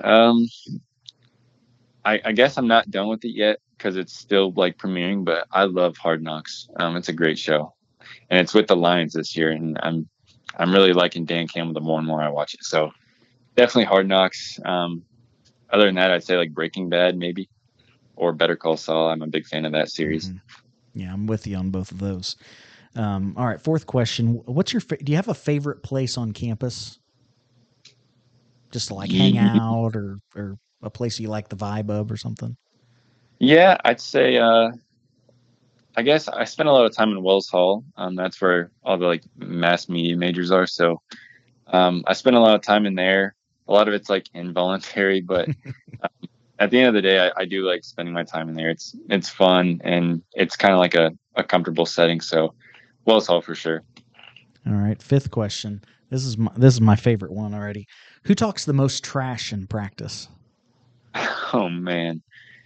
Or if you don't want to name names, is there a position group that talks the most trash? Oh yeah, there's definitely a position group. I can think of a couple. That's a really good question. I would say, from what I've seen, I would say I think the linebackers are pretty vocal. They I don't know if they necessarily talk trash, but they know how to get under people's skin. They'll say some things that'll get some people riled up. So linebackers for sure. Awesome. Yeah, I have one. I'm not going to say it on here, but I have one that one of the guys really entertained me with in the practice I was at, and he's a linebacker. So yeah, that makes sense. All right, last question. You can do anything in the world. What would be your dream job after graduation? Honestly, if I could work for the Falcons as a producer, I would be set for life. I would do that until the day I die. So, producer with the Falcons, that'd go to. Falcons fan? Yep, 100%. I got the game on right now. I'm trying not to watch it. They're playing. Trying to keep my eyes off of it that way I don't get distracted. But yeah, I'm a huge Falcons fan. All right, awesome. Well, that's all I got for you, Parker, man. I love the work you do, and I've been a big fan of it, and I've told you that a million times. I'm glad I've finally got you on the podcast here. I appreciate it, and I look forward to see what content you've got in store for us the rest of the season. Absolutely, man. I appreciate that. Thank you for having me on.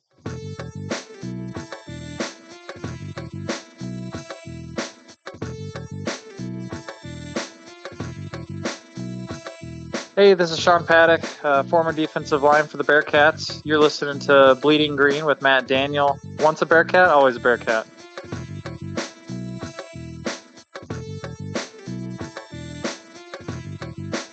And welcome back here on Bleeding Green. It's time for the final segment of the episode.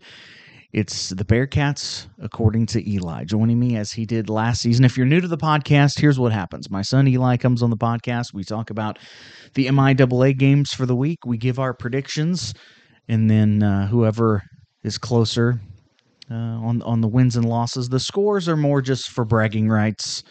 And but anyway, we pick each game, pick the scores. That's how it goes. Welcoming, of course, my co-host for the segment here, Eli. Hey, buddy, are you ready to get this season rocking and rolling? Yeah. Yeah, we talked a little bit about it last week. We've been talking about it. Now, last year, it was just kind of a goofy, fun thing. I didn't tell you. You didn't even hardly know who the mascots or anything were. Do you feel a little more confident in your picking ability this season? Yeah. I also submit my scores to the Maryville Forum, and so I have I gave those to you. I let you look over the schedule. I let you look over last season's standings to kind of give you a better idea. So are you ready to do this? Or are you? So who's going to win, me or you? I beat you last year. Barely. Yeah, it was fairly close, I will say. I don't have it in front of me, but it was a handful of games. I'll destroy you this time. You think so, huh? Yeah. It would be impressive if you just beat me by one win at the end of the season. There's a lot of games, though. I mean, as we look at the schedule, right? When you're picking Lincoln, Northeastern State, some of those bottom teams, I mean, those games are kind of gimmies. So, but we'll see. We'll see what happens with the top half. Well, let's talk. I'm going to talk a little bit about each game, and then we can go from there. I'll just talk. We'll just go through them in order like they're listed on the MIAA's website. Lincoln at Washburn to start the season. They played in Lincoln last year in Jeff City. Washburn got a big win. Lincoln, again, has another new coach. Jermaine Gales is their coach. It'll be interesting to see kind of how they line up, what they're going to look like on offense. Washburn, I'm not as high on them as I was when I initially did my MIAA media poll, and have kind of changed my mind on them. I have them fourth, and I feel like maybe they could fall a little bit further than that. I had this idea in my head that Washburn's defense was really good, and I think it was just because of the Northwest game. And Northwest, I mean, Eli, we were there on the sidelines. That was not a fun game as a Bearcat fan, right? No, yeah. It wasn't. Was that your first game on the sidelines? Yeah. I think it was at any game. Yeah. So, but Washburn gave up a lot of points last year. They're missing some star guys from their D-line. I don't think it matters for this game. I've got Washburn 66, Lincoln 14. I think Lincoln has the possibility of scoring some points.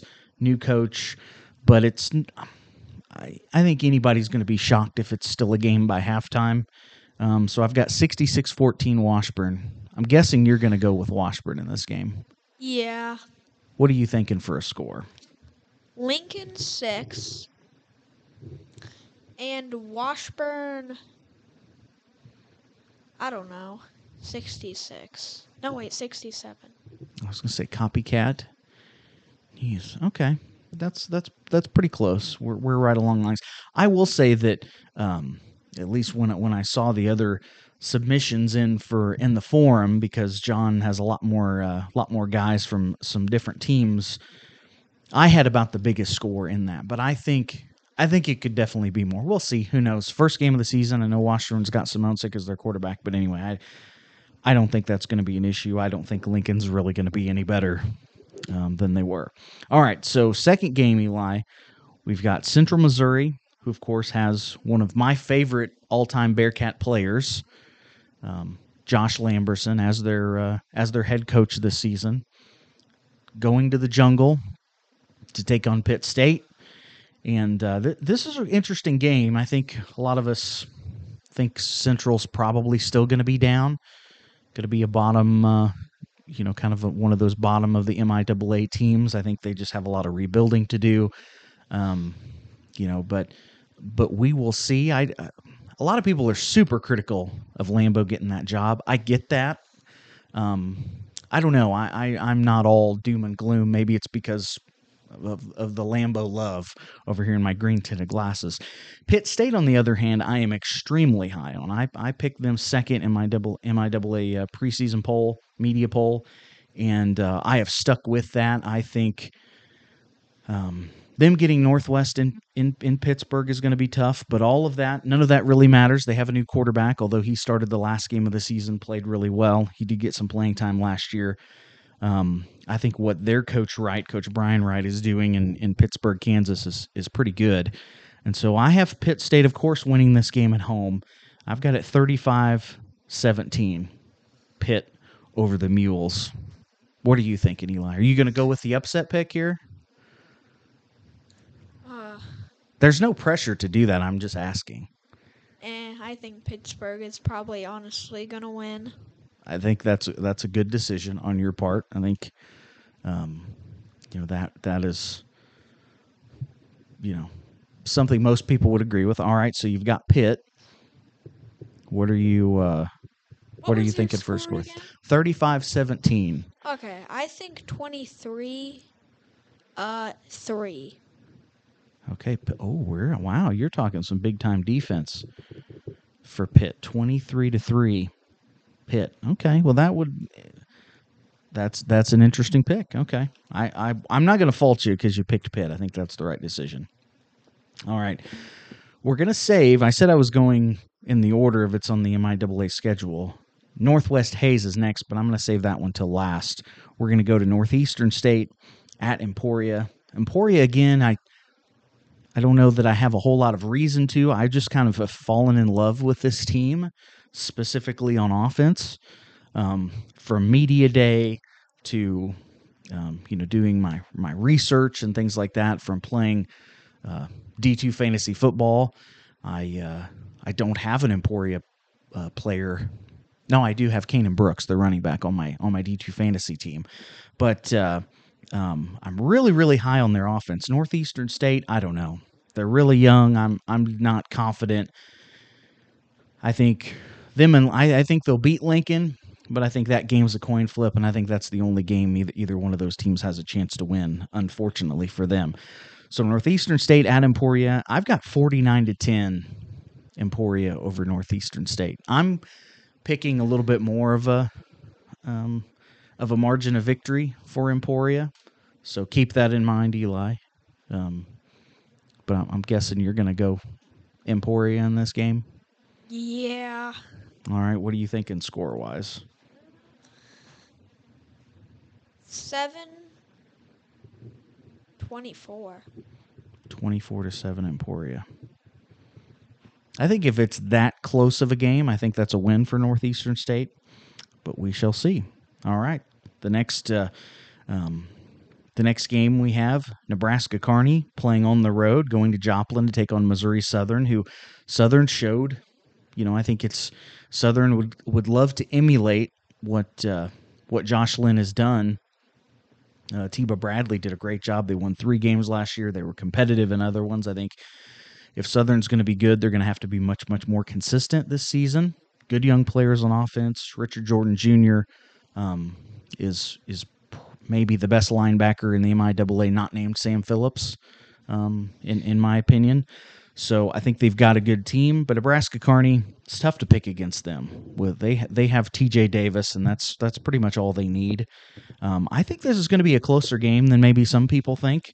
I think it's going to be high scoring. I'm still not sold on Kearney's defense. I've got Nebraska Kearney 35, Missouri Southern 24. Eli, you're up, buddy. What are you thinking?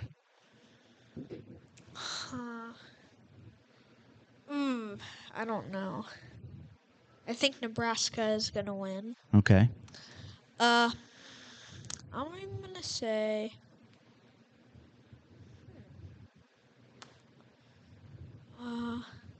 28. Okay. 7. 28-7. That would be impressive. 28-7 Kearney. I would give their defense some major props if that would happen. I wouldn't be convinced, but that would definitely be a start if they're going to try to win the MIAA. All right, last game that's not a Northwest game.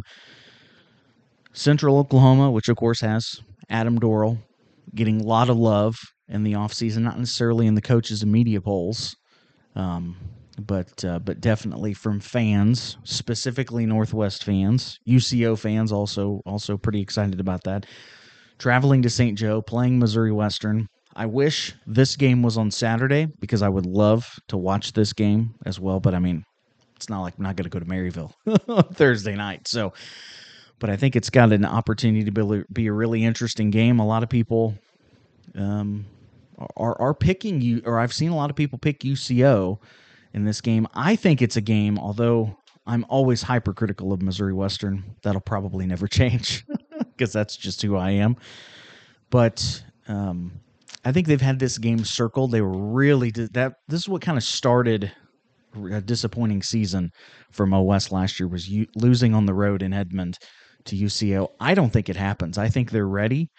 I think UCO will struggle on offense. I'm not sold on their quarterback situation. I mean, once AD gets that figured out, I think there's definitely a lot of potential for them. Just maybe not this season. Maybe it takes a season or two to really get who he wants in there. I've got Missouri Western winning this game at home, Eli, 28-17. I think Central Oklahoma. Okay. This, I think, as much as any game, this is as close to a coin flip game as there is in the MIAA this week. All right, so you've got UCO. What are you thinking score-wise?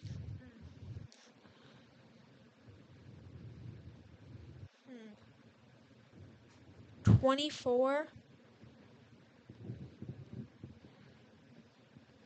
to 14.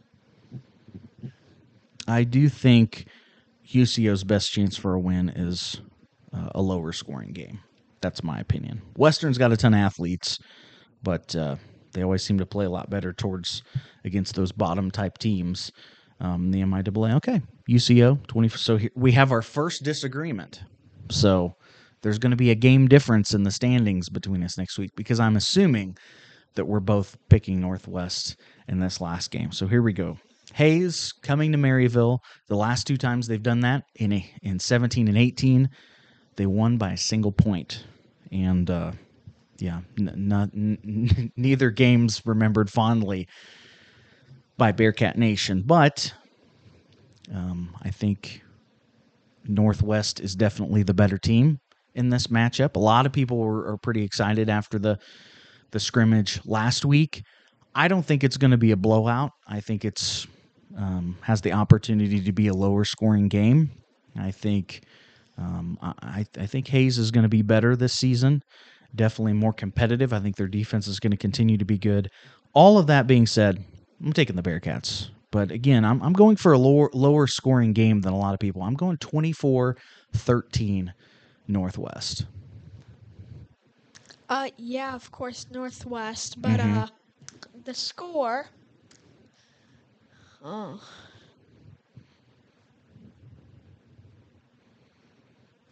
7-24. 24-7. That seems to be a popular score that you like picking. Now, keep in mind, do you remember when you were picking scores last season and you picked like some baseball scores? You had like 6-3, 10-7, and there tends to be not too many games that are that low scoring in the MIAA. So I'm not saying 24-7 is a bad score. That's pretty much where I'm at. I think the Bearcats offense has the potential to score some more points than that. I expect the offense to be more open and explosive this season, but we will see. This is kind of a let's get this game played. Let's get a win under our belt. Doesn't matter what it looks like. It can be, as one of my favorite wrestling announcers said, bowling shoe ugly. Doesn't matter. They just got to get a win. But you and I will be there. Is it your first night game? Yeah. At Bearcat Stadium? 7? It's 7 o'clock kickoff. Oh, yeah. Mm-hmm. Then it's going to last till like 9. Yeah, or 10. Usually 10. Usually 3 hours is a pretty good guess. Hope 10. Give or take. That'd be awesome. But you'll have to get up and go to school the next day, so That doesn't matter. there's that. It's going to take an hour to get home. All right, so again, all of our picks, we both picked Washburn, we both picked Pitt, we both picked Emporia and Kearney. We differed. You went with West, you went with UCO, I went with Mo West, and of course we both picked the Bearcats. So one of us is going to be a game up when we record this next week. Yeah. So, Me? You. Me winning? Okay, we'll see. We'll see what happens. Anything as we wrap up the segment here? Any last thoughts? Any last smack talk to your old man? Yeah. I'm going to win. Okay. Oh, the other, I guess, important question is, do you have a favorite Bearcat yet? No. Not yet. Okay. I have a list of people that I'm thinking of. Okay. Well, you don't have to say, because then I know. that's too much pressure, right, for the Yeah. players. That's a pretty big honor for them to to be your favorite player. Yeah. So It's really hard. There's a lot of good and nice players. That's true. That's very true. We had a good time at the scrimmage and the autograph signing and for the posters and all that. That was a good time, huh? Yep. All right. Okay. All right, buddy. Well, we'll see what happens, and we'll talk to you next week. Okay, bye. There's a star attraction right there. That's Eli with the Bearcats, according to Eli. And, he's always going to talk mad smack. I mean, there's no doubt. That happens consistently no matter what we're doing.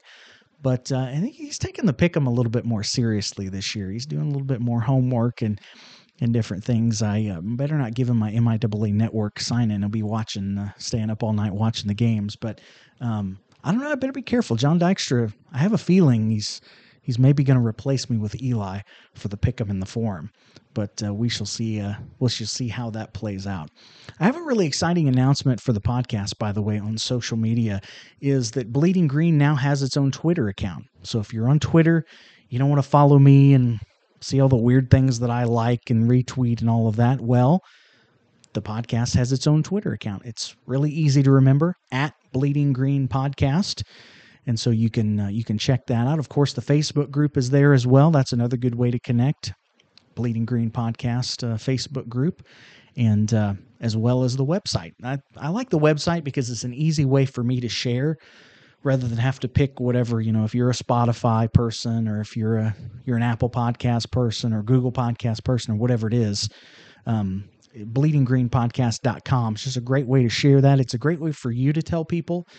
And to me, it's way easier to direct somebody there than if they're not a podcast person to, and I'm talking, people that are my age or older sometimes. So there's always that to check out, but hopefully you've enjoyed this special kickoff edition of Bleeding Green.